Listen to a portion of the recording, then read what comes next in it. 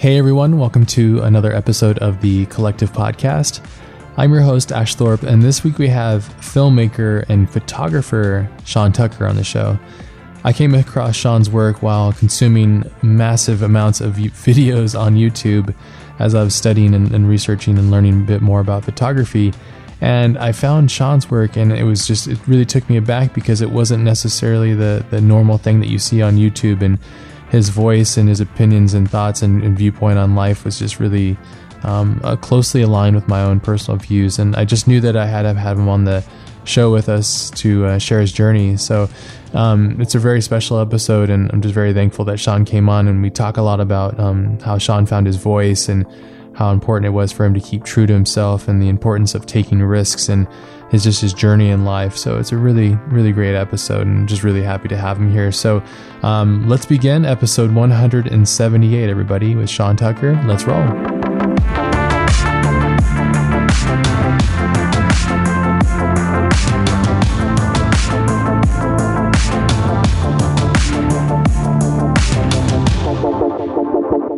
As I mentioned earlier when we were getting ready, it's one of the things that I really adore and love about the internet itself. It's being able to access and interact with other creative minds out there sharing the same struggles and the same successes. And this show is exactly that. It's not about anything other than the creative journey and expressing that and sharing that so that people can grow and develop, and, you know, things can foster in a positive way, hopefully. So Thank you. I mean, I a little bit of backstory is I found your videos. I started binging on YouTube videos as I get more into photography, and I was watching Thomas Heaton stuff, and your work kind of came in, and like, they're really smart, these algorithms that they have now, but it creates these weird ecosystems, which is kind of a fear I have of the internet, but at the same time, that's fine. But I found your videos, and I love that they have their own voice, and I was really thrown when I watched it. I was like, finally, this is here. Like, this is great. I don't know how to explain it. It's a lot of times you get these guys, and I'm not trying, and I know you mentioned this too, and we're not trying to hate. It's just weird.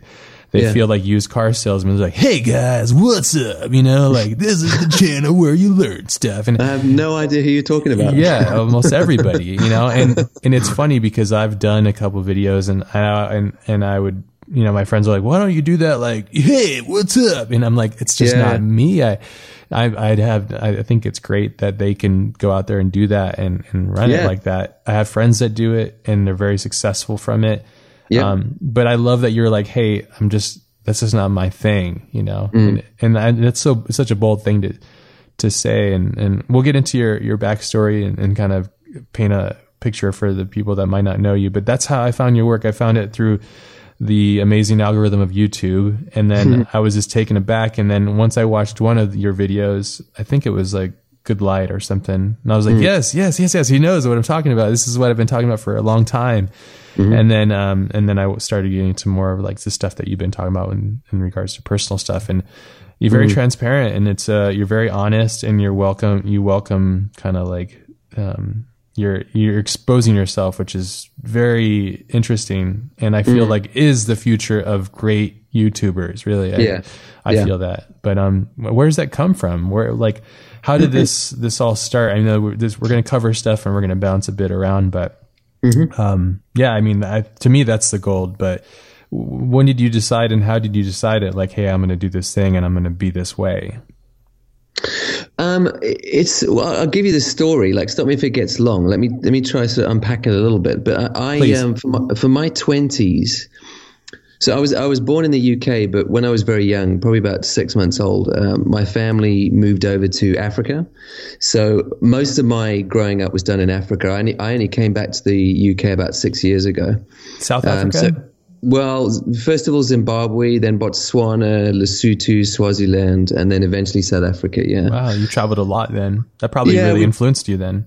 Yeah, well, it definitely did. But I think what people, I mean, I talk about it on the channel a little bit, but my 20s, for all of my 20s, I was working for the church. So I was a pastor, priest, whatever you want to call it. So interesting. What religion? Initially with the Baptist church, and then towards the end, I moved over to the Anglican church. Interesting. So is this a family thing too, or is this part of your upbringing? Not at all, actually. No, my family were all staunch atheists. So me going to the church, they were all telling me I'd been brainwashed and what was going on. And so, interesting. Very interesting. Joining the church for me was becoming the black sheep of the family. It was kind of a bit reversed, which was quite interesting. Yeah. It is interesting. Okay. But yeah, I mean, so for my 20s, it was a lot of working for churches and studying theology, eventually getting ordained. And the reason I initially went into church work was because I wanted to, I got a kick out of making some kind of difference. And I worked mostly with teenagers and young adults. And it was really important that whatever I was doing was inspirational and sort of pushing people to be better than they were and that kind of stuff. And I was sort of quite into, especially with South Africa and poverty and that kind of thing, trying to get involved with making a difference there. That was a lot of my motivation for going to work for the church. But it all fell apart. I was eventually fired in would have been about 2008 now, something like that, 2008, 2009. Basically, I was saying stuff that they weren't comfortable with. I didn't like the way the church would spend its money, and I'd say this from the pulpit, I'd say, we kind of collect money from you and take tithes and the rest of it, and then we spend it all on ourselves again. But we've got people, around the corner literally dying from poverty, or the fact that, the church tended to treat people of alternate sexualities like crap and sort of couch bigotry and Christian language and that kind of thing, which was, I found it very frustrating and ended up saying some of this stuff and was told basically, if you don't stop saying this stuff, you're out. And I said, I can't really stop saying this stuff because I believe it. Yeah. So I was eventually fired and I had to sort of start from scratch. But I had a friend who sort of put a positive spin on it and said, well, the good part about the fact that this is fallen apart is that you can now do whatever you want to do. You can just choose, very, very few people at 30 have a choice to go, oh, what could you do with everything that you know? And you can start a career from scratch. What could it be? Yeah. So even though it was a difficult thing, and I had been doing some, especially video work on the side of church work. I was doing like training videos for companies and stuff like that. So I had a friend who worked for Cadbury in South Africa, and he sort of got me in to do some training videos initially. And then I did some random stuff. Like I did a training video for an abattoir at one stage, like really random stuff. Interesting. And I was pulled in to work on, Nelson Mandela, when he was still around, had commissioned this series of short films in South Africa that was supposed to promote good values in society, and there were 8 films. They aired on a Sunday night for 8 weeks in a row, and they did a road show around that. And I was sort of tasked with filming some stuff from the road show and then running the videos on the night. So these things were kind of going on the side, and they kind of pulled in some money because the church didn't pay very well. And then when everything fell apart, it was like, well, okay, now I could actually try and make this my job. And obviously I was a bit scared to do it and thought, how does that work? And then kind of slowly got into photography and, I was waiting tables for a good couple of years, doing it on the side because it wasn't pulling in enough money and it was a struggle. And but it slowly started to pick up, and I picked up a couple of full-time gigs. I got a job with a company as a food photographer in South Africa. And then when that ended, I had a decision to make, because it had taken me 3 years to get that full-time position. There were very, very few full-time positions in South Africa like that. And freelancing really wasn't going well. I kind of gave myself 3 months to find something else, or I'd have to come back to the UK because it was easier to get employment. I mean, South Africa is on between 35 and 40% unemployment. Wow, which is insane, yeah. And of course, because of apartheid, they have to have quite heavy affirmative action and that kind of stuff to sort of balance and redress sort of the imbalance that's there at the moment from, historically speaking. So it made getting a job very difficult. I came back to the UK and I worked for... I got lucky and picked up another full-time gig working for a company doing product photography, so large kind of products, dining room sets and sofas and all kind of furniture for the house, that kind of stuff, which was very technical but very kind of boring, not very creative. And then that finished, and it was actually during that time that I started to think about a YouTube channel, and part part of what I loved about working for churches was that I really enjoyed speaking to people, and I really enjoyed sort of teaching and that kind of thing. And I like to sort of stick an inspirational spin on it as well. And I missed the fact that I'd worked hard to get fairly good at that, and then I'd lost my context overnight. I couldn't do it anymore. And I didn't put two and two together yet, but I thought, well, what if I start a YouTube channel? And in about 2015, I did 3 videos, which were, because I've been doing this furniture photography stuff, I thought, maybe I should do some tutorials around that. Because when I started doing big product photography, I like everyone does, I went to YouTube to see, where is the how to do big product photography tutorials, and they just weren't there. There was a lot of tabletop photography stuff, but nothing for kind of big products in big studios. Yeah. And I thought I could do something like that. So I did a 3-part thing where I shot and then did 2 editing videos that went with it. So sort of a start to finish, from photographing your sofa to getting it on your website kind of thing. And that did fairly well, but I didn't really care about it. Like I was just, it was fine to do and to get a little bit of exposure, but I just didn't care about the content. Then I left it. I just left those videos there. And it was about a year and a half later, I went on a trip to Snowdonia in Wales here, which is a lovely part of the country, mountains and lakes and the rest of it. And I just decided I was going to take 4 or 5 days and just go and try some landscape photography, which is not at all my thing. It's not what I do. I mean, for fun maybe, but I wouldn't call myself a landscape photographer. But because I kind of been falling out of love with photography because the day job was getting so repetitive, and I could kind of go through a shoot without even thinking about it. I knew exactly how to do it, and we plowed through 50 sofas in a day, and it was getting very dry, Sure. So yeah. So I went on this trip and I thought, well, let's try something I'm not good at, so I can try and get good at something different, and then maybe it'll refresh photography for me. And I thought, let me just try and vlog it, film it, whatever, and see what happens. So I kind of made this little film where I was teaching a little bit of the landscape stuff, because I knew technically how to do it, but also being honest about the fact that, I don't know how this will go because it's not my thing. And also being honest about how, exactly what I just said to you, how the day job was getting very samey, and I needed to refresh this thing that I fell in love with but was starting to fall out of love with. And people really connected with that one. Like that got passed around a lot, and the comments that came through were really encouraging on that. And it felt like what I used to do with the church, if that makes sense. Like it felt like speaking to people and inspiring people. And vulnerability is a massive thing for me as well. And being vulnerable about the fact that I'm a photographer who's a professional, but doing something that I know I could screw up, and you could watch me screw up, and being honest about that and being absolutely fine with that. I think people gravitate towards that kind of thing. So that was kind of where, and that was sort of mid 2016. That was where my YouTube channel started as a channel. Before that, YouTube was just a place to store videos. And I thought, this is bringing together what I used to do that I loved with what I now do as a photographer and what I've learned as a filmmaker all into one thing, if that makes sense. Yeah. So that's kind of how I landed there with the channel. Yeah. That's awesome. It seems like it's really cool that you've kind of connected all these things. And then I think oftentimes so many of us as creative professionals, and you would probably have the same experience if you were to have gone on to YouTube and made the same thing over and over, is I think we just desire the challenge and exploring new things. And I think we kind of thrive. I don't know if you're the same. It seems like you are, but thrive on, that, just that new or interesting thing to constantly fuel. I think there's a part of being creative that it also, you need to be uncomfortable, and that uncomfortableness kind of fuels into it. But yeah, I think you're genuine.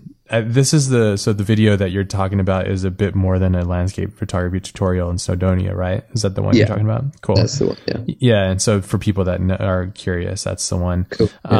That want to watch it and are not familiar. But so I mean, but I think that's just a really important thing. So really interesting story, and it's kind of interesting where you kind of came from the religious aspect, and then also dealing with a system that is obviously somewhat broken, unfortunately, and it's running through its kinks. Hopefully for those incredibly, it's a sad thing, but hopefully for those people that it does get fixed and changed and adjusted. But I think it's like, it's really cool that you found your voice, and it's really cool that things like YouTube exist for people like yourself who, I think it neutralizes the situation. You know, I think it equalizes people again. YouTube, it does. Yeah, I think it's obviously a little different every day. It gets a little bit more oversaturated, and there's so many things on there. But I still believe, at least I feel like I can believe that the good stuff still always rises to the top. You know, so. And I think it got that with yours when the algorithm caught you from what I was watching and other things, you know, because I was just like binging on photography stuff, and then and the art of photography, another channel that's really good, and that Ted Forbes, yeah, exactly, and his stuff is really cool. So, but that's awesome. I think the vulnerability is really and you being open about like, hey, like I'm learning, so that takes a lot of guts, you know, to do that. Is that something? Did you have any hesitation while doing this, or you were just like, you know what, I have nothing to lose, I'm going for it? No, for me, it's such an important part of what I'm doing, because I think, and it's always been true, you know, it was true with the church. I used to get in trouble because of being honest about how, you know, I was struggling with my faith from the front. And of course you get emails on a Monday morning saying, well, you can't say that in a sermon. What are you doing? You know? Yeah. So it comes from that already. But for me, specifically with the photography videos, I wanted to make videos that I wanted to watch, you know, and I couldn't find, I don't want to be unkind about this, but I want to be honest. Like a lot of photographers on YouTube, I think, are there first to promote themselves. And that's totally fine. There's nothing wrong with that. But it means that the way that they talk about themselves constantly makes it sound like the phone is ringing off the hook and everyone wants to work with them. And I know for a fact that's not true for most of them, you know? Yeah. And it when I was coming up, that I found incredibly discouraging. While they're trying to promote themselves and say how successful they are and how everything's blowing up for them, which may be true for a couple, but like I say, it's not true for most, made me think that what's wrong with me that the phone isn't ringing off the hook, you know?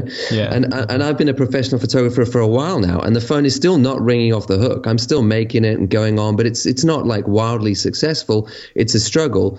And by me being honest with people who follow me, that's what you should expect, especially now. And I think it's getting harder and harder, you know, to keep work coming in and to keep things going, that it creates a reasonable expectation with people. And I think people find it comforting as well, because I think they go, wow, okay, there's nothing wrong with me. I'm not screwing up because people aren't just phoning me nonstop. Yeah. You know, it's even this guy who's been doing it quite a while. It's the same, you know. And another guy who, do you know Zach Arias? No, sounds familiar, but no. He'll be a guy. Google him so search him on YouTube. You'll enjoy his stuff as well. But he was a guy who early on, one of the few I found who every now and again he'd make a video and sort of drop something in that let you know he was being honest about the fact that it was a struggle. And I found that very refreshing early on, and thought, you know, I'd love to do that and push that even further and be very honest about the struggle. So, you know, so every second or third video of mine will be laying out the fact that I'm very lucky to be making money with a camera, and I'm grateful for that. But here's where it's difficult. Here's the things you have to deal with. You know, as you're trying to come up the ladder, just know that, you know, if things aren't working out straight away, that's only normal. That's not bad. That's just how it works. And more, that's how it works. So I don't think I would be, and I don't trust a voice necessarily who's constantly sort of pushing their own brand hard, you know, and I can feel that I'm half listening to an ad and half listening to someone who's trying to give something to me. Yeah. I mean, I work with companies quite a lot, who are trying to sort of create their own YouTube channels and create their own content to put out there. And I say to them, you know, if you want people to follow you, it has to be 90% generosity and 10% talking about your brand and selling, because people smell a sales pitch a mile away now, you know, and even if you think you're being clever with it, you're not. You have to give without expecting a return and drop in who you are. And if people feel that generosity, they'll want to follow you, and they know who you are. You don't need to scream brand in their face or pretend you're super successful. You just need to be honest and give stuff, you know, generously, and then hopefully over time. I mean, I think I'm quite lucky. It's hard to compare to other people, but from other YouTubers I've spoken to, I've got a lovely level of engagement, and for me that's important. That you're making an ecosystem. Absolutely, it's a community, you know, and it's a really supportive community. The comments underneath are lovely, and people jump on with each other and help each other out. And creating that space more than just the content, that's really important to me. And I won't be as big as a Peter McKinnon or whoever, and I'm totally fine with that, because I understand my stuff is more niche, and that's totally okay. But I love what that niche community is, and I want to protect that fiercely. And I know that has to be modeled by me with the content I put out. I know it has to be, you know, this is how we're going to treat each other. I'm going to be vulnerable with you.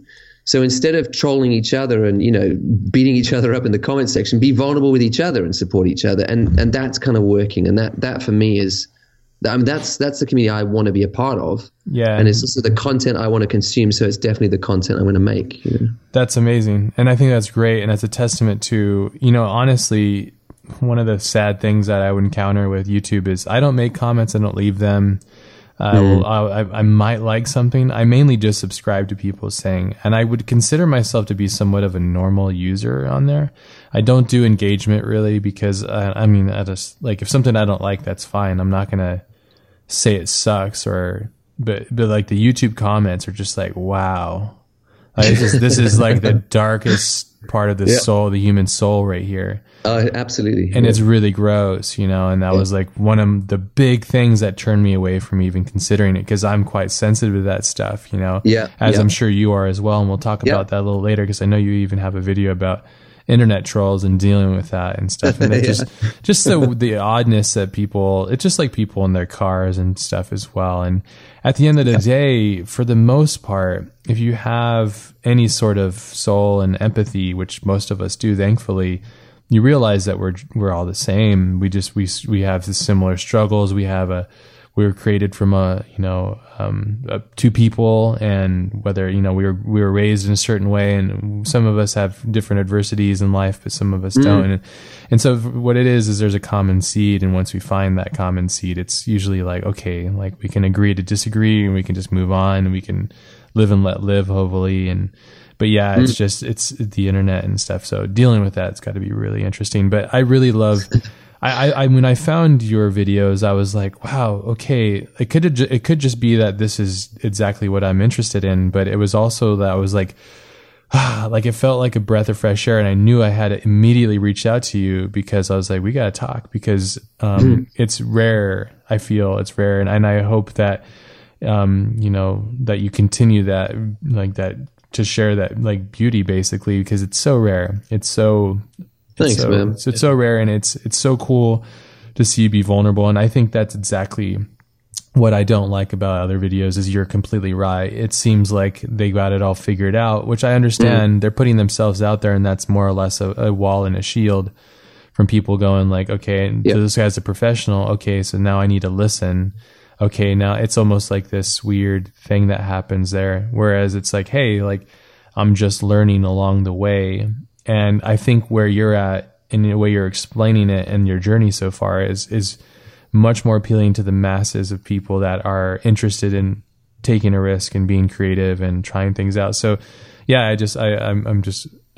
know it's probably, you're going to change and adjust and grow, but I'm hoping that those ingredients still stay somewhat close, and that's probably going to be a unique challenge for you as you go through. And it's like, how are you going to end this? Is there an end? You know, like what does it look like for you in 5 to 10 years? You know, like those kind of things. And do you even think about that kind of stuff?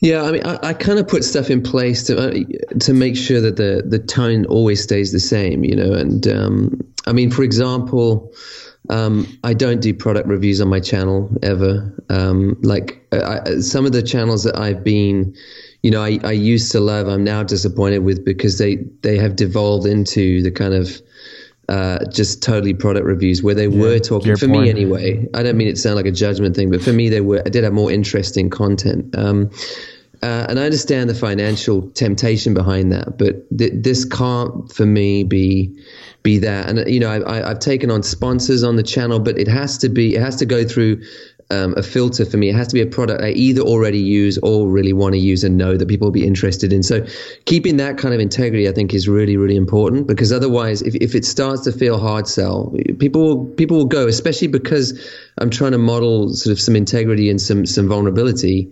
I have to. It has to run through everything. So things like that are very important. And then I think in terms of like the longevity of it, I'm not too worried because I will always be learning. You know, I think that's what people are scared of, is to look like there's somebody who doesn't have it all figured out.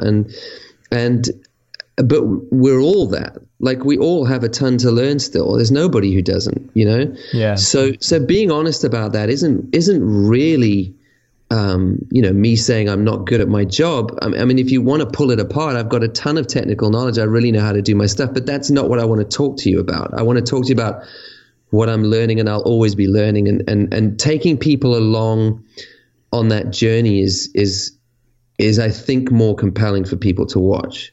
So I mean, for example, I've been reading recently, like, if you know Joseph Campbell's stuff.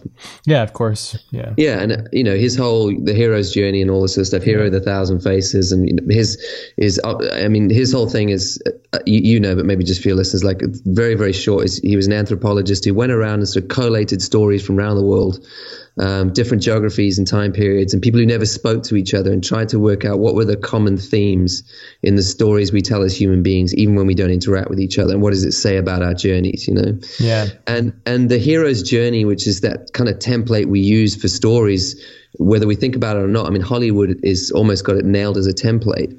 They bastardize the hell out of it.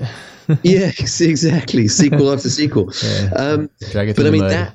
that kind of template, I think, works for anything, and I'm quite conscious of that I want videos over a video on its own, and I think that's why that Snowdonia one did all right, because it was a bit of the hero's journey in a microcosm. You know, it's like coming here, something's gone wrong in my own life, equilibrium's been thrown out. Now I'm on a journey. I'm going to face some struggles and hopefully come back with a gift at the end of it. That's the basic nutshell of it. But that also works for the long term as well. You know, as people kind of see you struggle along, they're on a journey with you, and that journey is a true journey, because the things I'm learning are the things I'm learning, you know. And I think it's why vlogs are so popular, you know, because people get to journey with people, you know. Yeah. And I mean, that's a format I can't get into like that. I could never produce at that kind of volume. I only do about like 1, maybe 2 videos a month. Yeah. I mean, some of these guys are just pumping these babies out. I'm like, wow, like, and I know firsthand how much work and time it takes to get this.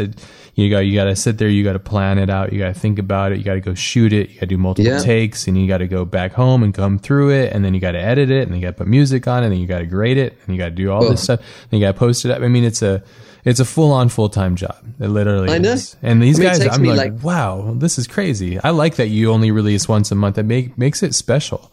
In my mind, I think that, like, if you oversaturate, I mean, we have a binge society, and I'm just as guilty of it. When there's something great, I want more of it, and I'll just keep doing it, you know, like, and I do that on YouTube. I'm like, wow, okay. Like, or like, I'll do that on Netflix. I'm like, this is a great show. I want more of it. And I just keep going, boom, boom, boom, you know? So, but I mean, I'm willing to wait and then get notified if it keeps the quality and it makes sense for you and your rhythm to wait. You know, there's bands that people get mad about, hey, they haven't released an album. Like, hey, at least we have these other albums, and like, let them have their creative time to evolve and change. You know, like, life isn't about just repeating yourself. You know, it's a matter of growing and trying new things. So how do you deal with that? Because I'm sure you got to be looking at these other guys and going like, damn, they're just pumping them out like every other day. It's like, what the hell? Like, how are they doing this? And some of them are really well produced and well put together too. And they have good audio and they have good video, and it's nicely cut together. But your decision for that was what is just, you wanted to release it when it was ready. And how do you know when it's ready? For me, you see, I think very, very, very few people have something rich and worthwhile to say every day. So I kind of, I mean, my channel trailer puts the kind of ethos of the channel right up front. So I've sort of put my mission statement up front and said that I'm not attempting to post a ton of stuff to feed the algorithm and make money off this, but stretch a little bit of content a long way to try and make that happen. Like, for me, it's about every video should feel rich and it should feel fresh. Yeah. And I can't do that every day. I can't even do it every week. So it's a lot. Yeah, I mean that's for me with my limitations, with who I am, with what I'm trying to do. That is the timetable. But people kind of get it. The guys who follow totally get it. You know, they every time I talk about it, they'll post underneath and say, you know, take your time. This is what we want to watch, and if this is the timetable, we're happy with that. You know, because it's worth the wait. And there's this kind of misperception, I think, which, well, it's not a misperception. It's totally true that, you know, if you want to make money off YouTube, it's numbers. You know, it's get as many videos up there as you can to get as many eyeballs on stuff, as many chances for it to be found, and, you know, hashtag the crap out of it and build your audience as fast as you can. And that is the way to do it. Don't get me wrong. That's how you get the algorithm. But that's not why I didn't join YouTube for fame or money. That's not really my motivation. So is it the reach and engaging? Is that what you've done it for? Yeah, it's to do what I used to do. It's to produce videos that I would want to see, and it's to inspire people with them. And I know reasonably how long that will take me.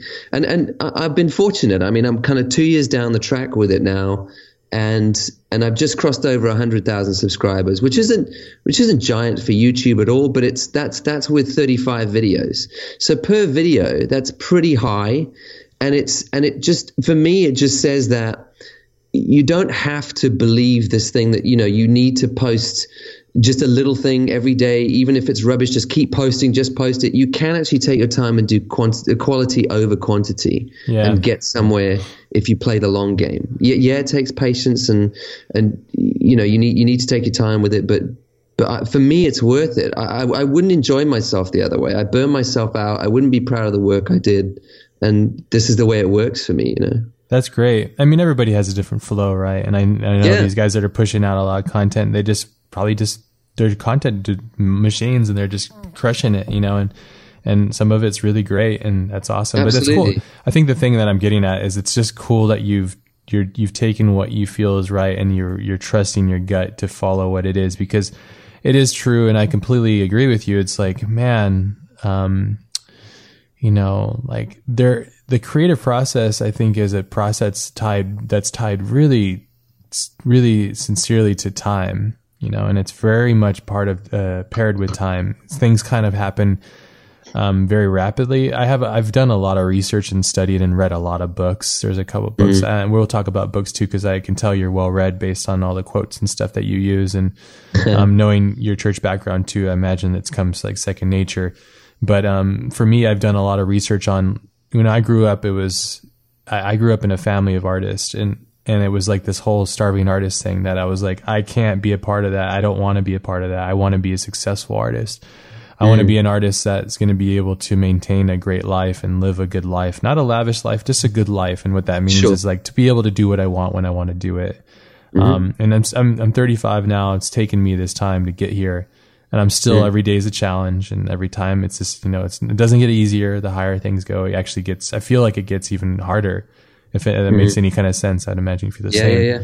But, I just been studying, you know, like the creative process and the muse and studying how to, like, you know, maintain that and actually like power through it. And I found some really interesting things through it. But we all have, one thing I realize is, I do a lot of talks and stuff, and the one thing I realize is that we all have our own creative flow. And some people, you know, a lot of it comes from self-doubt or self-deprecation and all that kind of stuff, or it also comes from just being able to have a powerful, creative, open mind about things and willing to take risks and stuff. But what are some of the things that you've done? Because I know you've talked a little bit about creative block and stuff like that. And these are things that I totally encourage everybody that's listening to this to go and sit down and enjoy what Sean's put out there, because there's a lot to take in. And the thing that's interesting about your videos is I don't binge them, actually, which is interesting. I'll watch them and I'll absorb it. I'll even break it into pieces, and then I'll go away and do something. Then I'll come back to it. I kind of treat it like this, like little special thing.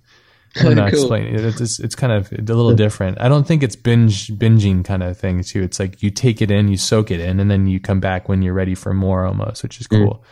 But how do you manage these kind of things? As I know you mentioned them, but these like really interesting dynamic things of keeping creative, trying new things, dealing with creative block and all that kind of stuff. How do you kind of navigate it? I know you mentioned the videos, but I figured it'd be kind of cool to talk about it here too. Yeah.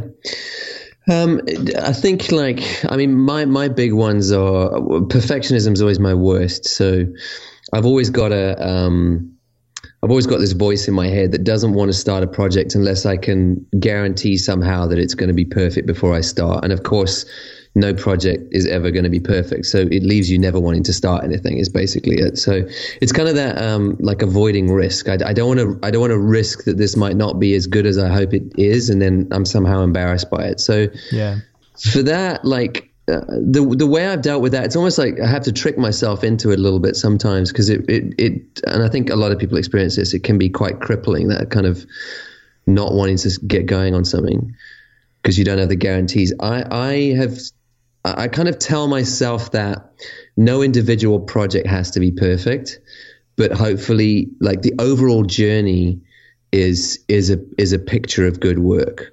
And it's just sort of calibrating. So rather than putting so much pressure on the individual project, deliberately tell myself that what I'm about to do with this specific project is a project I want to be proud of the work. I'm going to do the best I can, but it's also a learning curve. I'm also going to give myself permission to make mistakes and to learn from it, and to still put it out there, to still post it, even though it may get feedback that I don't like, and have to manage my kind of sensitivities around it and take the good comments that I can learn from and the rest of it. And it's all that kind of self-talk. I find that kind of self-talk is really, really important. And I think a lot of that is managing, sort of negativity and comments that come your way as well. I mean, that's one. I think I have a weird kind of, I have a weird fear of success, which is almost, I don't want to succeed unless it's absolutely on my own terms. And that's definitely like me being a control freak, no doubt. But I don't know. I don't want to, I don't want things to work out unless it works out exactly the way I want it to, which is such a dumb thing I have to talk myself through as well. I mean, I do speaking engagements as well, and I've got an agent, and I feel really sorry for her because she's constantly trying to set stuff up for me, and I'm constantly turning stuff down because it's good, but it's not good the way I really want it to be good, or I can't control it, or it's a risk, and that kind of thing. I constantly have to watch myself because I will almost sabotage myself. Yeah, but you're an auteur. I think that's an important part of the formula, though. Yeah. Oh yeah, there's definitely kind of protecting your brand, all that stuff on the side as well. So it's not definitely even a brand. It's just protecting yourself, I would say. Yeah. And the interesting thing about what you're doing is you are your brand. But I mean, when people use those words, it kind of like flusters my brain, because I'm like, no, it's like, no, you are, like, that whole like brand talk and agency drives me nuts. But like, it's you are yourself, and for as much as I think you're finding that it could be a potential hindrance, but at the same time, I think it's actually a strength in a weird way, where you're attached.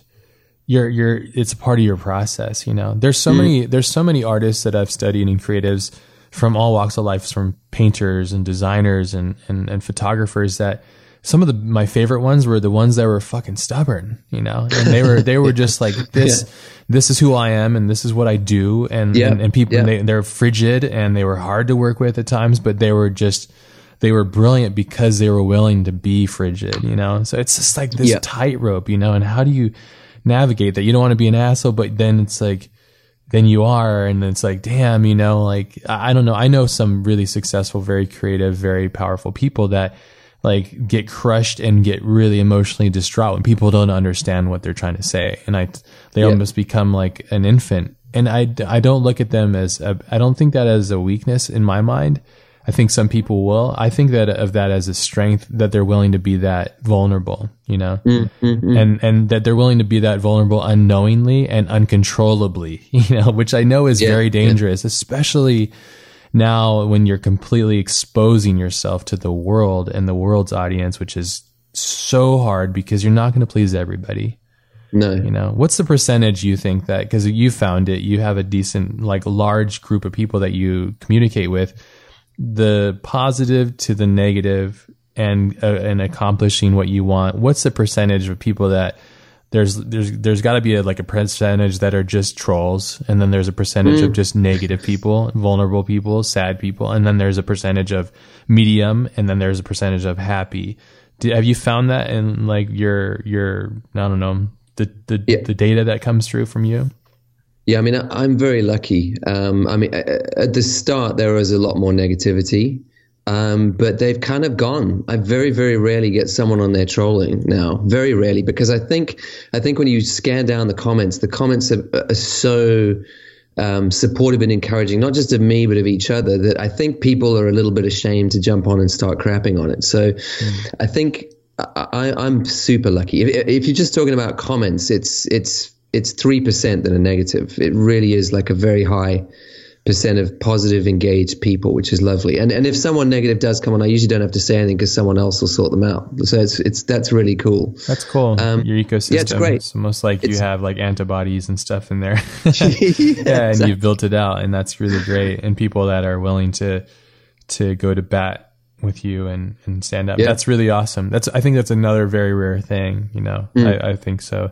And I applaud you for not doing, all the typical things, so, which is really cool, because I know you could. And I mean, so much of photography, let's face it, is, I'll post up an image and the main question I get is, hey, what camera did you use? And the thing is, it's like, hey, I appreciate you having interest in what I'm doing, but it almost makes me feel like a cheap whore or something, that that what I did wasn't about me. It was about this piece of gear.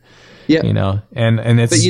But I mean, the more I've gone along, the more I've learned to be compassionate for people like that. Yes, because not that I'm going to give it time. I don't think that it leads to that, but just to think who that person is, and often it's frustrated people who are creatives. They really want to be successful creatives, but maybe they're just starting out and they're not very good yet, and they're social media puts this crazy pressure on you. I mean, you think about even recently with this YouTube shooting. I mean, you just look, obviously that's an anomaly, but there's levels of that as well, that people feel so pressured to make this work and have fame and success, or have something that and often as well, I see this a lot, especially early on when those negative comments were coming through. These are very lonely people. Yeah. And this happened more often than not, is someone would come on and throw out a comment that was derogatory or trying to slam something that I'd said. And if I engage with them at all, they straight away turn into kittens.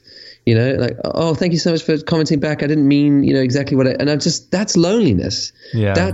I'm sitting at home and no one's taking me seriously, and I'm really trying my best as a creative. I'm not seeing any success, and I want to cry. I'm so frustrated. So instead, most people don't cry. They get angry and they lash out at stuff that is working, and they wish they were having that successful reaction. And the minute you engage, they're just, oh gosh, yeah, actually, I'm sorry, I didn't mean it that way.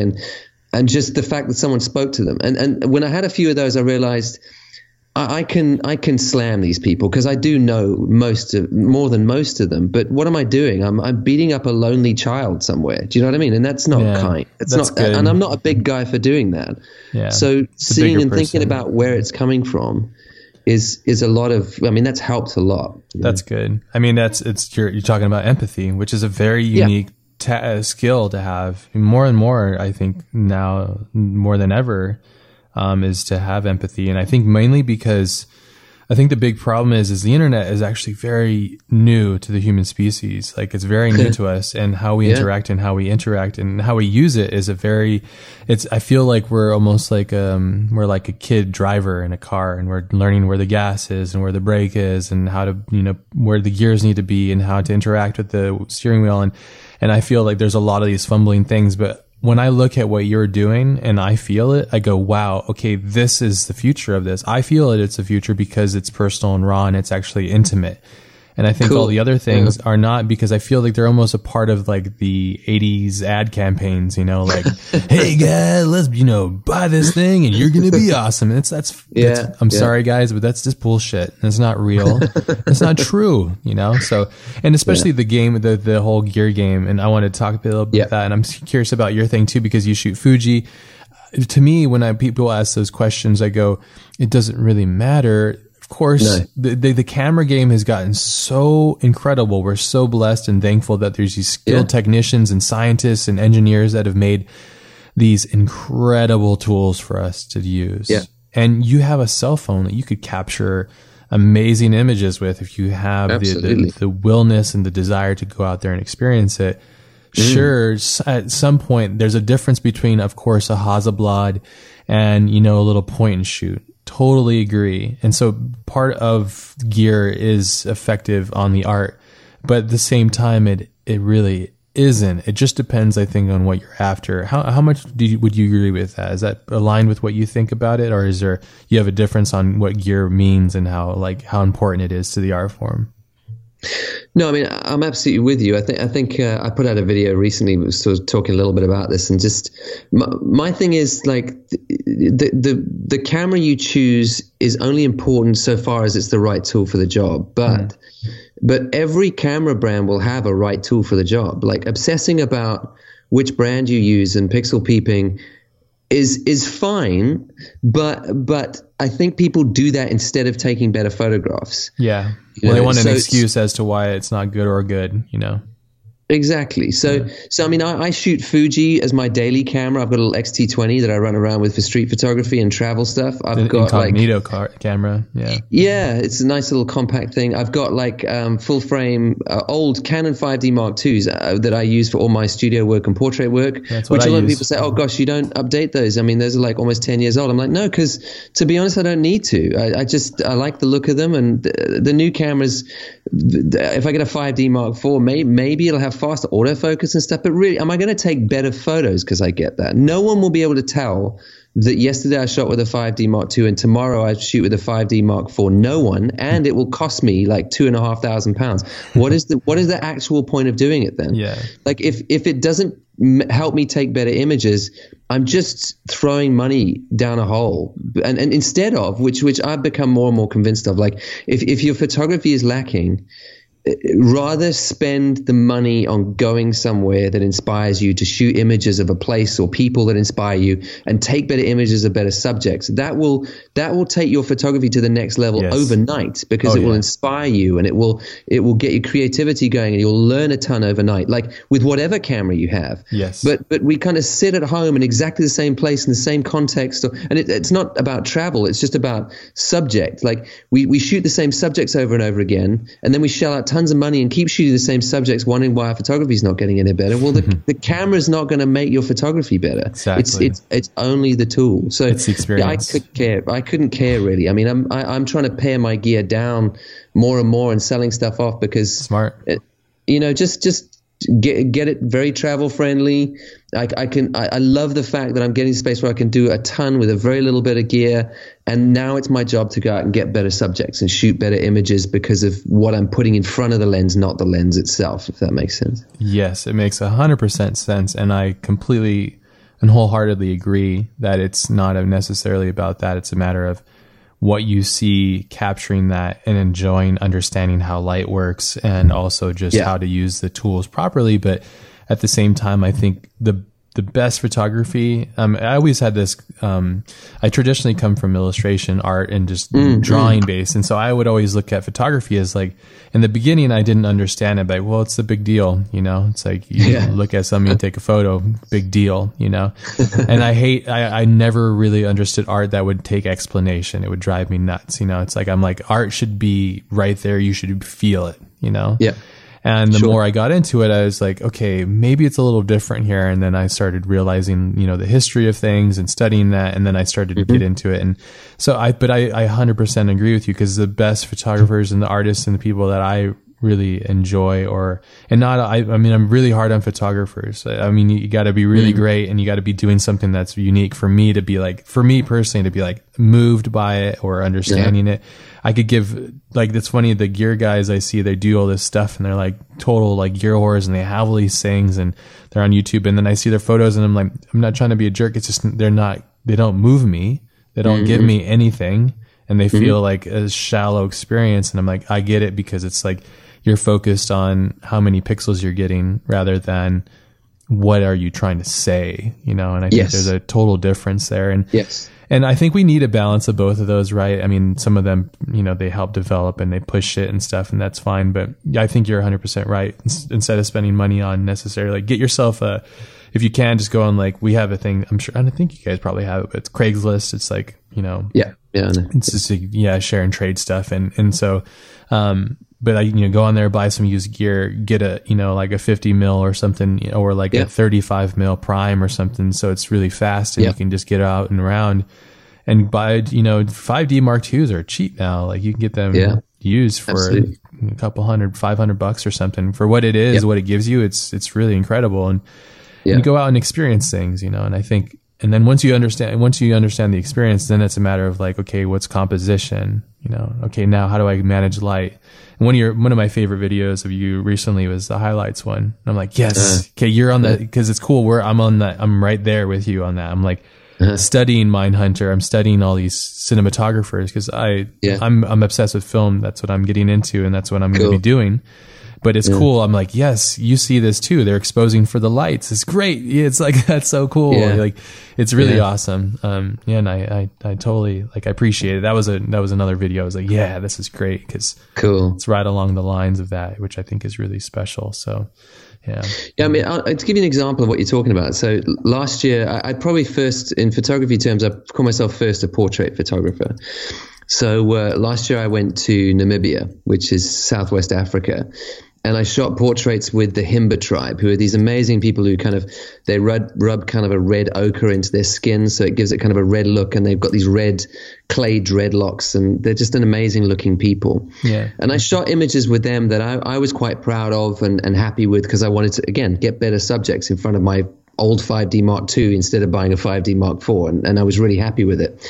But I got back and I went to get them printed. And I was talking to the guy at the print place. It's a nice print place here in London, and he prints a lot of the Magnum photographers who are over in the UK. So he really knows his stuff. And he said to me, looking at the images, he said, these are technically really good, but I just don't care about them. Like, they don't say anything to me at all. And he wasn't being unkind, and I really appreciate the feedback, because there's two sides of it. Like what you're saying, you can become technically very good. You can have gear that does what it wants, but unless you work out how to say something with it, it's almost like that's the first half of the journey, is to build your technical skills. And that's fine that you do that, and it's good that you do that. It's great, because it's going to give you more options. Yeah, but it's just the start, Yeah. Then it's a case of going, what do I want to say? And I know this frustrates some people, especially guys coming out, like, why do my photographs have to say something? I hear this a lot. Why can't I just shoot a beautiful sunset? Of course you can. Yeah, and that's great. Not? And that stands on its own 2 feet. Yeah. But do you maybe think about it? Do you want your photography, either within a project or a single image or over the period of your career, do you want to say something? Because that's what this medium can be used for. You could talk about things through visuals. And that's the thing that haunts me now. It keeps me up at night, is what am I saying? Because at the moment, I still don't feel like I'm saying anything. And that's what I'm trying to work through. You're getting there. I'm watching your evolution, because I was looking at your photos, and I'm like, it's cool. Like, I can see where you're going.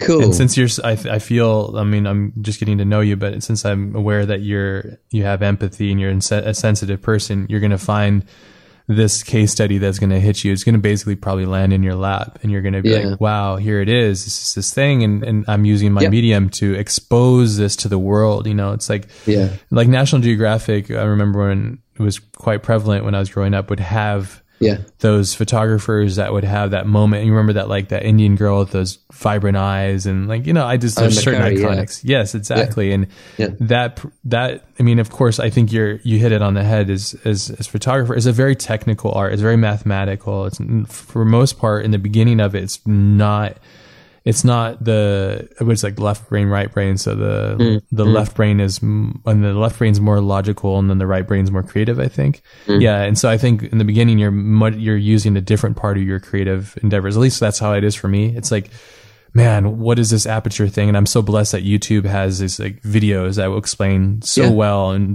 people get into techno. And I love that they have those resources there for people that want to learn about it. But then you're 100% right, because after you know all that, and then you go through the journey of acquiring gear. It's so, I remember explaining to my wife, I need this lens. My favorite lens to use is a 70-200 Canon lens, the 2.8. It's just the way that I see things in my eye, and I love being able to zoom and change. So for me, when I got that lens and I explained to my wife how expensive it was, she was like, what the hell? But I'm like, yeah, it's very expensive, but once you have it, then you have it, and there's no, you have that gear, and it's with you for life. And it's then the art form becomes free, because it's basically the world and whatever you want to see and how you use it. And so, for me, it's like when I found that lens, it's like, okay, like this is how I want to see and to explain my voice basically. And what lens is that for you? Like, is there a focal range that you found that's particularly special for you, and it kind of says what you feel, and or lenses that you enjoy? Yeah. For me, I am a 35, 50, 85 guy. So I like those three, that kind of holy trinity primes. For human me. eye kind of thing. Yeah, so I mean, for my 5Ds, I've got the, and this is after I've sold a bunch of lenses recently. I've got the 35 1.4, 50 1.4, and 85 1.4 Sigma Art lenses, which I really love. Yeah, I heard the really Sigmas are beautiful. Yeah, they're lovely, and those on like old 5D Mark II bodies is. If I can't work with those and do most things with those, I'm not a good photographer. And then for my little Fuji in my bag every day, I've got the 23 f2, 35 1.4, and 50 f2, which is basically around about my 35, 50, 85 for that as well. About 75 actually. But is it like a crop sensor thing? Is that what it is? Yeah, it's a 1.6 or 1.5 crop, I think. Yeah. Okay. Cool. So I mean, between that, like that's. I like shooting with primes. I like kind of locking in a focal length and then moving to create composition, knowing that the kind of distortion of the lens isn't changing. I know it can sound a bit snobby, and it's definitely not the only way to do it, but I kind of get a kick out of it. So yeah, and I found they're faster too, and they're often a little sharper too, which is cool. Yeah, I mean, these Sigmas are ridiculous. They are sick lenses. They really I got the 150 to 600 just recently, and it's so fun. Yeah, it's a Canon, but it's a lot of fun because I love being able to just create new compositions. For me, it pairs to the designer mind that I have. It's just like you create compositions. I think with the 35 is much closer to kind of what we see a lot in films, I think. Yes. But the problem is if I'm a control freak, so if you can't art direct everything, you're just like, oh shit, there's that thing there, and I gotta go closer, and then like you're I missed the shot. Yeah, but you can still get incredible stuff, and 35 is just amazing. Totally. I used to be a 50 mil guy. That was my favorite focal length, but I think because I bought a secondhand Fuji X100 a little while ago, like the first generation one, which is a fixed 23 mil lens on there, and there's no changing the lenses on that camera, and that's about 35 mil. Yeah. And I shot with that for about a year on the street, and for some reason now, especially for street photography, I'm far more a 35 mil guy. So between, like, I would say if I could only have the two, it'd be the 35 and the 50 mil. And then I only really use the 85 for studio portraits, and everything else is 35, 50. Yeah. Yeah. That's awesome. One of those. I think it's probably pretty well paired to street photography too. I got the pancake lens because I just bought the Sony A7 III. Oh, cool. Because I wanted something very incognito. The one, we'll talk about street photography now. I guess it's a good shift because I love it as well. And one of the things is one of my favorite lenses obviously is just a freaking huge lens. You can't be incognito. And people see that and they're just like, you can't hide that because it's a Canon. It's at 70 to 200. I feel like I can capture people in a very interesting way, and I like being able to zoom so I can kind of hide, hopefully.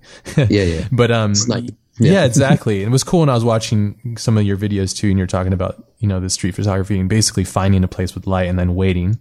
Mm-hmm. And I was reading up on Stanley Kubrick. I'm very fascinated with him as well. And he would do the same kind of thing, I think. Right. And he was in an age where you had the technique of it was very important, and you had to know the math of it because we couldn't just instantly go like, oh shit, that was good or not, I think it makes the art form, makes us somewhat lazy, and which I love being able to just capture and shoot, and I just shoot, and I don't care.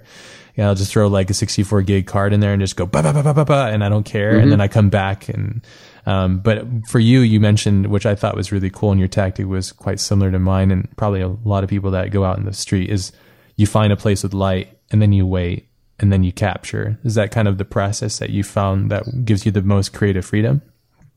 Yeah, and I think it's a stylistic thing for me because I'm not really a people photographer on the street. I think there's different styles of street photography. So I'm not someone I'm not a Bruce Geldon, for example, who's going to get in people's faces with a flash to get this kind of up close, distorted, shocked face. That's really, I'm the opposite end of the scale to that. So I prefer shooting spaces. I like kind of interplay with light and shadow. And the only reason I have people in my shots usually is to give a sense of scale to the space, if that makes sense. No, totally does.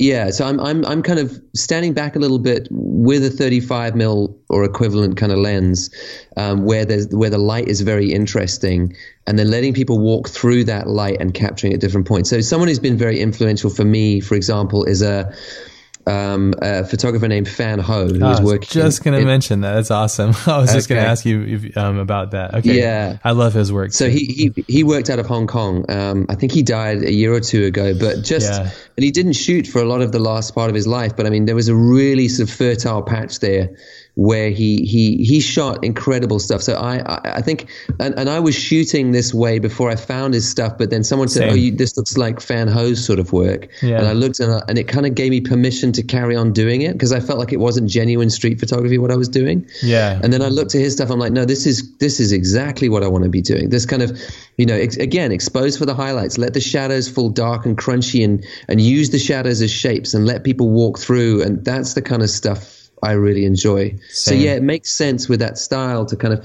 find the light first, and wait there, because I'm shooting the space and the light, and then let people move through. And I'm pretty impatient, so I won't hang out somewhere for longer than 2 or 3 minutes. Yeah, same. And I'll shoot off 10 frames or something of people walking through, and just keep moving and pick the best one later of those 10, and that'll be the one I edit and post.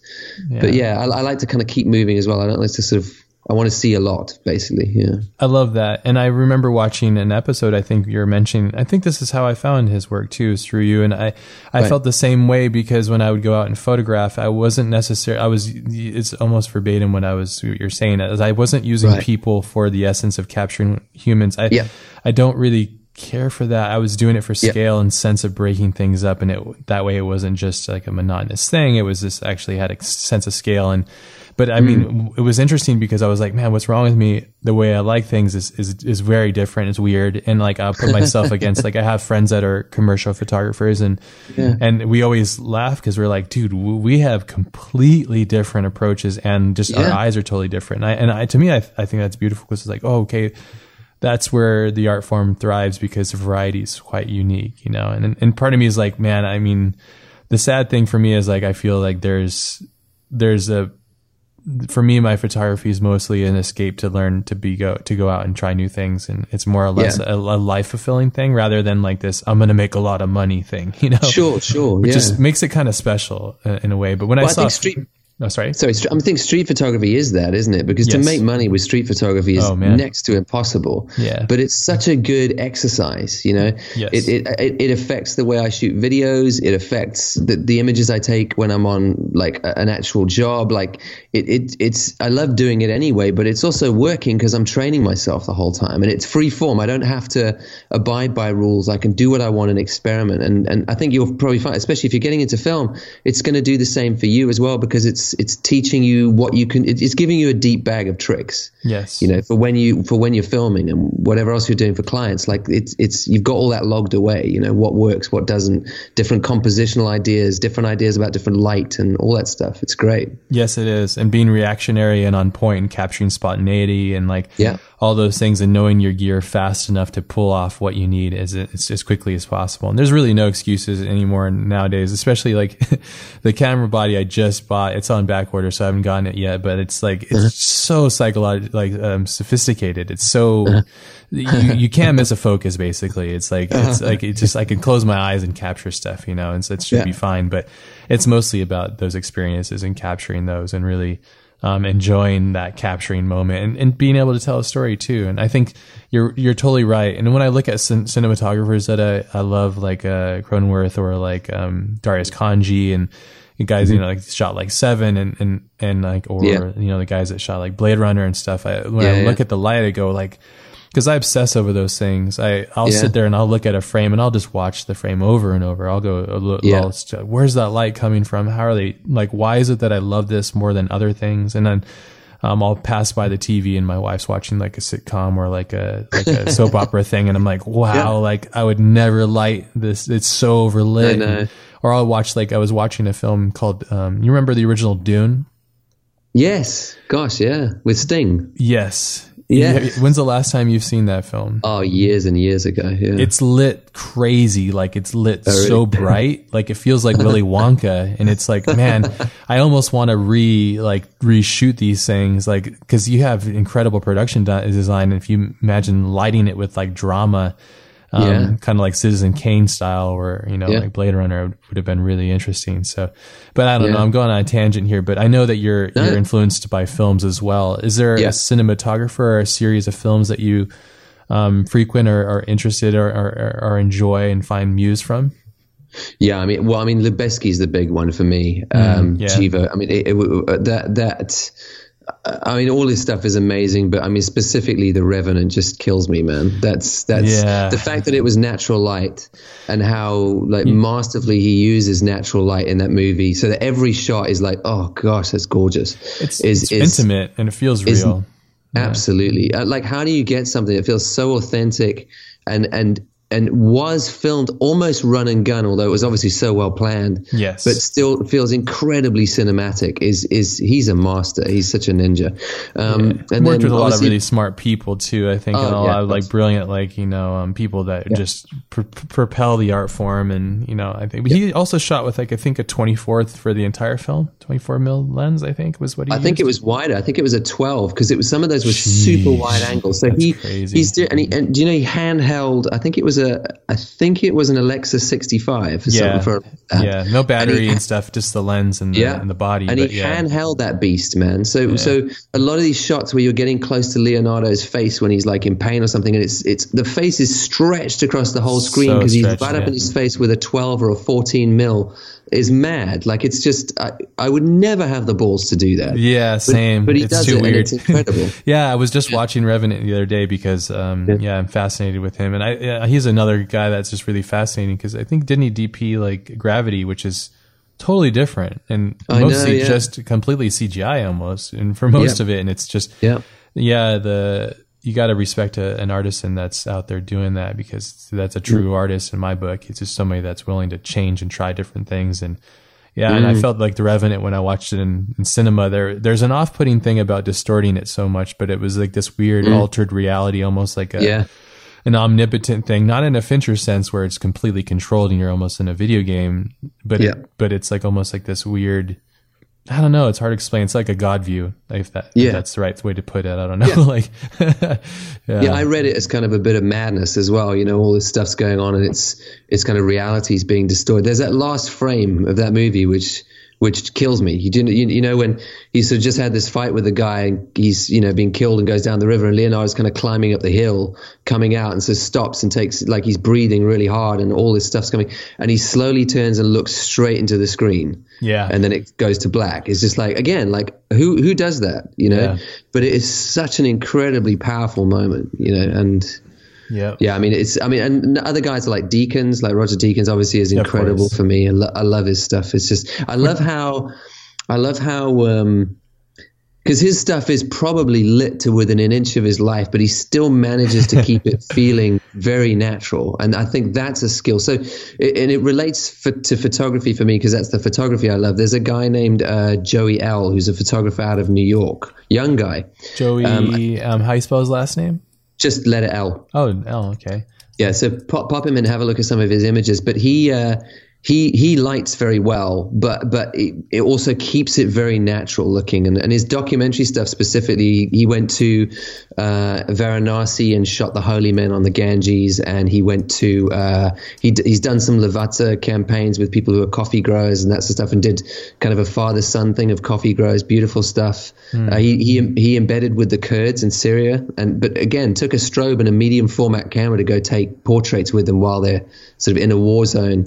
Wow. But balances strobe so masterfully with natural light, and the tones are quite muted, that kind of, that feel I love. And to me, Deakins feels like that in the cinema world as well. I kind of really like that aesthetic. So it's that like lit for natural. It's weird. It's like almost controlling it. But I mean, Roger Deakins, it's like when you study him, and I love how open and he is with the community as well, which is, I think that leads to his legacy, because there's so many people that don't feel comfortable with sharing, and he's just completely like, oh, you use this and that, and this is what I was using. Like, I think he realizes like, hey, it's fine, And his films are just stunning. I study his films a lot because he shoots a lot with the Coen brothers, who are some of my favorites. Yes. And so like No Country for Old Men. It's weird because it feels like it's a complete natural light, but it's totally manipulated, which it drives me nuts because I'm like, shit, you know, like I want that look, but you have to be a master not only of the camera, but of light at that point. And that's really a very technical.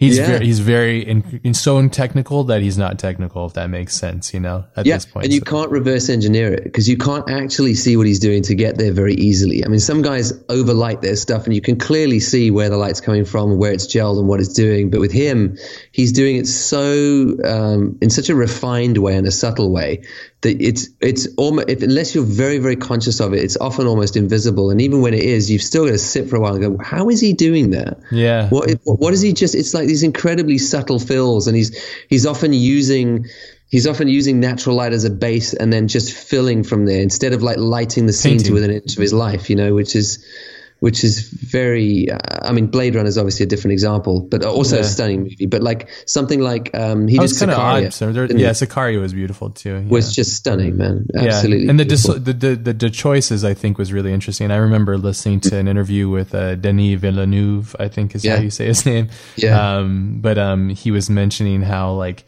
he would have like these arguments with Roger, and then his wife would come in like, hey, like he's just better than you, so just let him do his thing, you know, like it was so funny because I think with Denis he's an artist in it true and true, and he's very, he has a great vision and he's very you know, prolific in what he does. But I thought that was really interesting and the way that they would kind of collaborate. But there was a one scene that I always remember from Sicario is when she like kind of loses her shit and they have an argument, but it's instead of cutting and being handheld and jarring, like he's on a tripod. He's like 100 feet away and we're hearing them.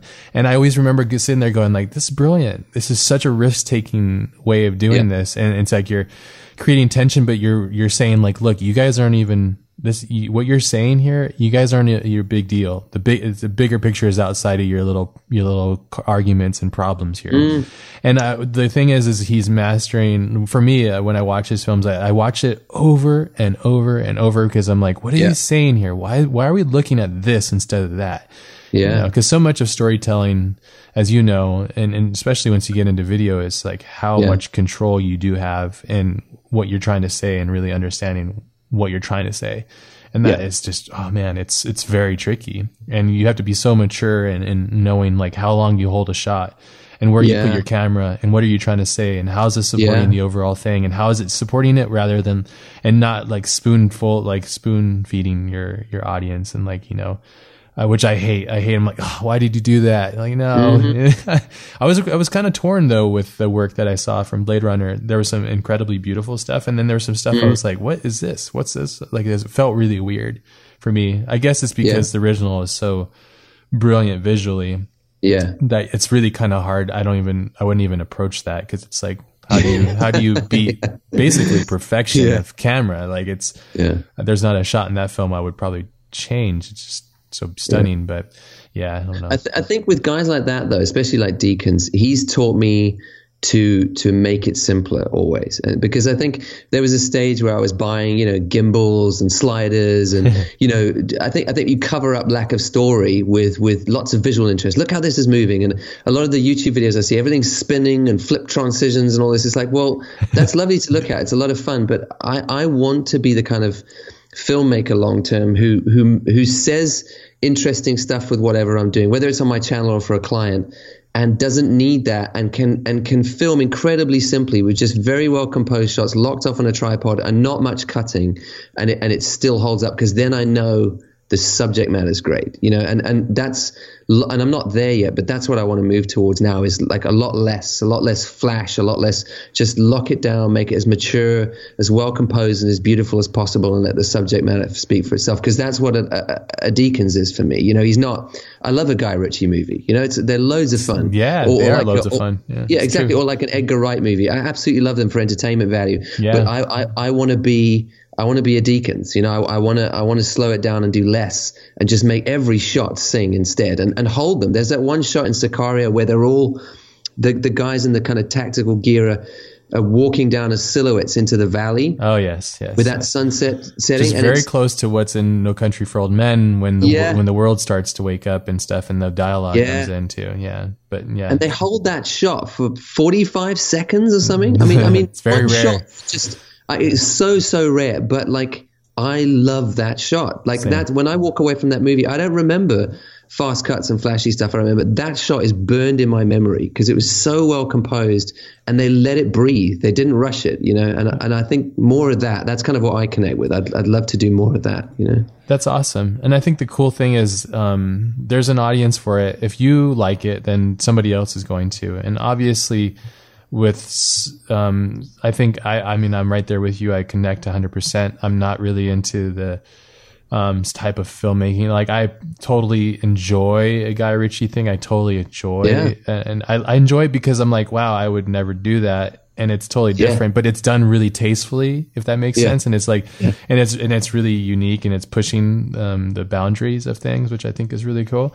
But it's also just different. But I think when I'm right there with you, when I would watch a propelled story in cinema and on that very high level, which is, you got to love it with the Hollywood stuff when they nail it with these bigger budgets. Cause it's, you understand first and foremost, like some of this stuff, it does matter. You get the better actors, you get to pay for those kind of things, but money doesn't always equate to the success of things. But for the most part, it does help when you're able to get these like A-list actors to perform and do their things, So, and that's the difference, I think, between little budgets and bigger budgets, is being able to get the talent usually is the bigger draw, because then you get that person that just completely willing to be vulnerable. But you also get artisans and masters of their craft, like Roger Deakins, who is kind of, I feel like, I think when I remember reading about or listening to interviews with Denny about working with Roger, is he would involve Roger very early on as a storyteller as well, which I think is a very smart move, because he's creatively telling a story with him, and you're making these things together. And if you, like, I remember working on a thing, and if you're not connected with your eyes, which is your DOP, then you're not connected at all with what you're doing, and you have to see eye to eye. So. But I'm such a control freak. I'm like, I don't even want a DOP. I just want to do it all myself. So like, and I think that's really the future of it. This is something I want to talk to you about next is kind of, where do you see the future of this? Because in my mind, it's kind of a scary place for photographers in a sense, because we're getting into so much more video content, and now like the wave of AR, VR, MR is like really taking hold. But at the end of the day, I really subscribe to the idea that if you have a pretty picture, cool. If you have a pretty picture that has a soul, then there you go. And so I think no matter what, that's the important thing. But what are your thoughts, and where do you think the future's going, and what's the future look like in the industry, and then also for yourself? Like, let's say flash forward 10, 15 years from now.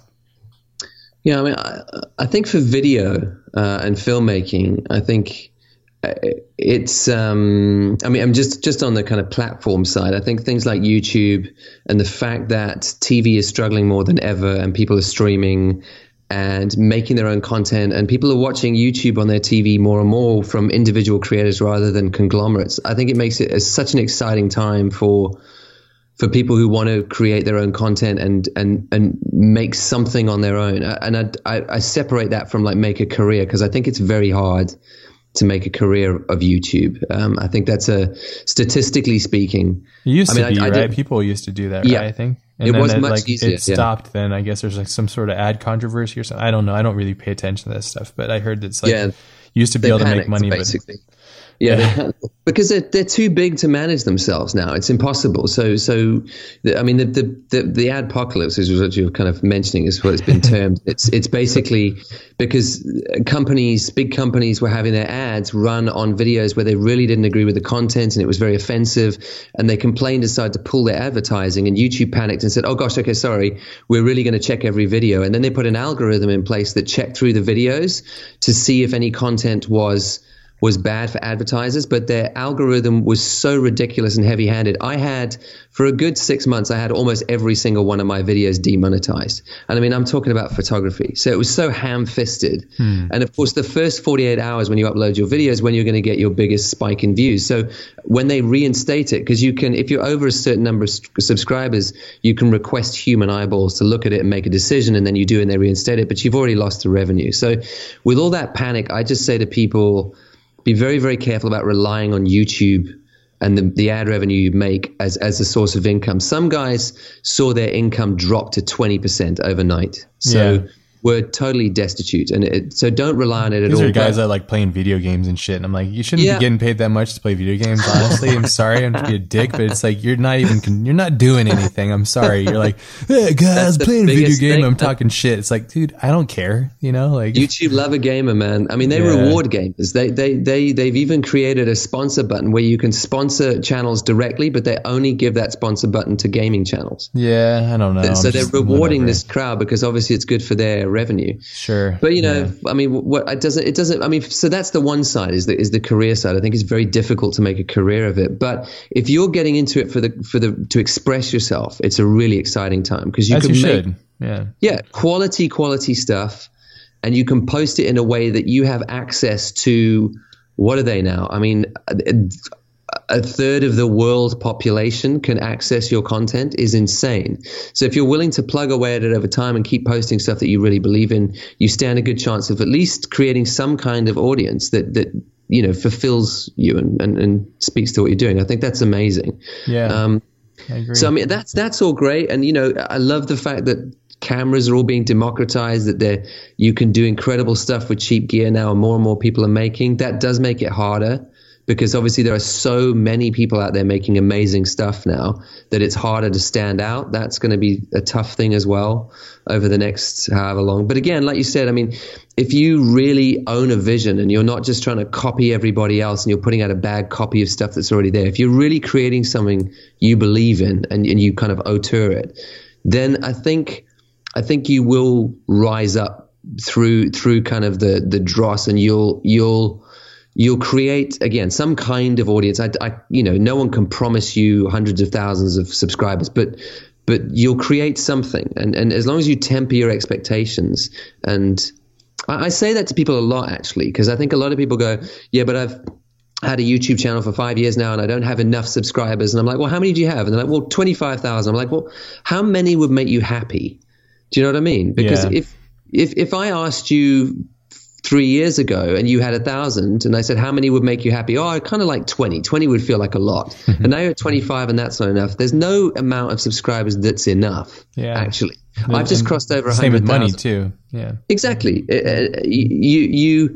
But it's a great way to kind of build a little bit of an audience, and then I think you can make a living around that. So I'm going to start doing workshops, for example, and I put out a book every year, which people of street photography, which kind of I let my channel know is there, and they can pick up a copy and those kind of things. It means you can slowly build things around what you do, and I get invited to speak more because of this thing, that you could slowly make a living in the mix of everything, as long as you don't rely on ad revenue. And also, I've got Squarespace as a sponsor, for example. So you know, those kind of things. If you put everything together, then in the mix, maybe you can make a living from it. But just don't expect YouTube to be it, you know? Yeah, and I think that's just a lesson in life. You never put all your eggs in one basket, you know? Yeah. And you do if you need to make a quick bolt or push, you know? Like, I'm going to photography, and you go 100%. But then there's, I agree. And I think that what's really interesting is the earth is overpopulated. It's continuing. And there's a good thing to that, is that there's an audience for everybody at this point. You know, like there's auteurs everywhere. There's art. Like if you're into like Beanie Babies and like, I don't know, whatever, like you can have a following, you know, if you're into like, I don't know, woodworking or something, there's somebody out there that's connected to that in some kind of capacity that wants to either support that or wants to be a part of it. And if you're approaching it with like complete honesty and integrity and being open about it, I think that is the future. I think it's actually, the weird thing is I feel that the internet, if it's doing its right thing, it's actually turning culture on its head, where we're not disconnected anymore. We're actually connected again. And it's almost creating like a small town mentality, if that makes sense. Right. Yeah. It's a weird psychological thing that I feel is happening too. One thing we didn't talk about, and I know we're probably running up on our time, but one thing I wanted to talk to you about was books and these things that I know that you, am I right to say that you're well read? You read a lot? Yeah, I do read quite a bit. Yeah, I'm always working through 3 or 4 I'm a Kindle guy. So yeah, I've kind of always got a few on the go. Yeah. What are some books that you found that are just kind of unique? They don't have to be inspirational or any of that kind of stuff, but like just books that you've found that have kind of, I don't know, inspired you or created some kind of a unique, I don't know, gave you something on your journey. I think because I don't actually read that much on photography or anything like that. I'm quite interested in history, and I'm quite interested in a human being. So I read a lot of that kind of stuff. Like I've got my Kindle here on my desk actually. So I'll tell you some of the stuff I'm reading at the moment that I'm finding good. Like story theory. I'm doing a lot of reading around story theory at the moment, as you can tell, like the Joseph Campbell stuff. But I'm also reading, like there's a book by Neil Gaiman where he sort of lays out Norse mythology, which is quite cool. And another one on by Stephen Fry, who's sort of retelling the Greek myths. It's called Mythos. Yeah. And just kind of going through those old myths is quite cool. And sort of after reading Campbell, I wanted to kind of dig into some of the specific cultures and see how they told stories. Because I think what I do, if I do it well over time, will be because I keep developing as a storyteller. So going back to the roots of it, I find fascinating. And I love kind of digging into the history of stuff and why did they tell those stories at that time, at that place, you know, what were they talking about in reality when they were making up these stories and myths and that kind of thing. So like that stuff's very interesting to me. Then, I mean, one book which I recommend to everybody, which I'm rereading at the moment, I've read like 3 times, is actually it's a book by a Franciscan monk. He's actually I think he's in Albuquerque. He's definitely New Mexico. A guy named Richard Rohr, R-O-H-R, and he's got a book called Falling Upward, which I found such a like paradigm shifting book because it's not an overtly Christian book. He sort of talks about it in, you know, from the point of view of a lot of world religions agreeing on a particular concept of sort of the 2 halves of life. And he sort of lays out that in the first half of life, we kind of build stuff and we construct our boxes, and our boxes are like, you know, what kind of job we want, who we want to marry, what sort of house we want to live in, where we want to be, how much money, all this stuff, you know, and also like what our politics are and what we believe about, you know, the universe and all this sort of stuff. We kind of lock everything down. And he says at some point, like we all hit a crisis and that falls apart somehow, or, you know, someone dies or we lose a job or we hit a crisis point, and we have a choice at that point where either we just we go, I can't deal with this. I'm going to reinforce this box and hide away forever. And the danger with that is it can just turn to bitterness and avoiding the realities of life. Or we can let the box fall apart, which sort of represents all our ideas about the way things should absolutely be.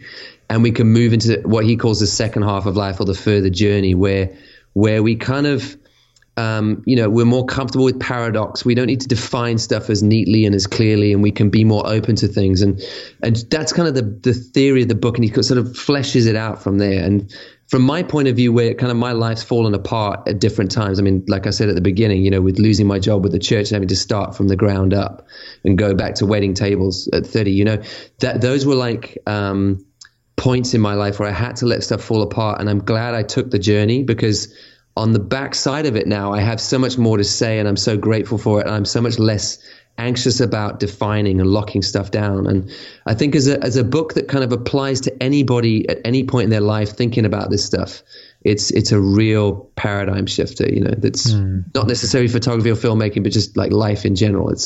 That's a really good one. Yeah. Awesome. I haven't heard of it. I haven't read it, so I'm really excited for it. I do Audible, so I'm just going to, I walk my dog and I just, you know, sit back and kind of just, That's why I do a lot of self-reflection and thinking about things or absorbing this kind of stuff. And I feel that I look at books as being time machines almost, you know, and you're able to kind of go into somebody's portal, and if you're really connected to it and somehow it's affecting you, it can really add so much to your life, you know, if you're willing to embrace these things. And sometimes they're duds and sometimes they're not. Yeah. Have you read Mastery before? No. Oh, okay. There's one for you then. So that'll be our book exchange.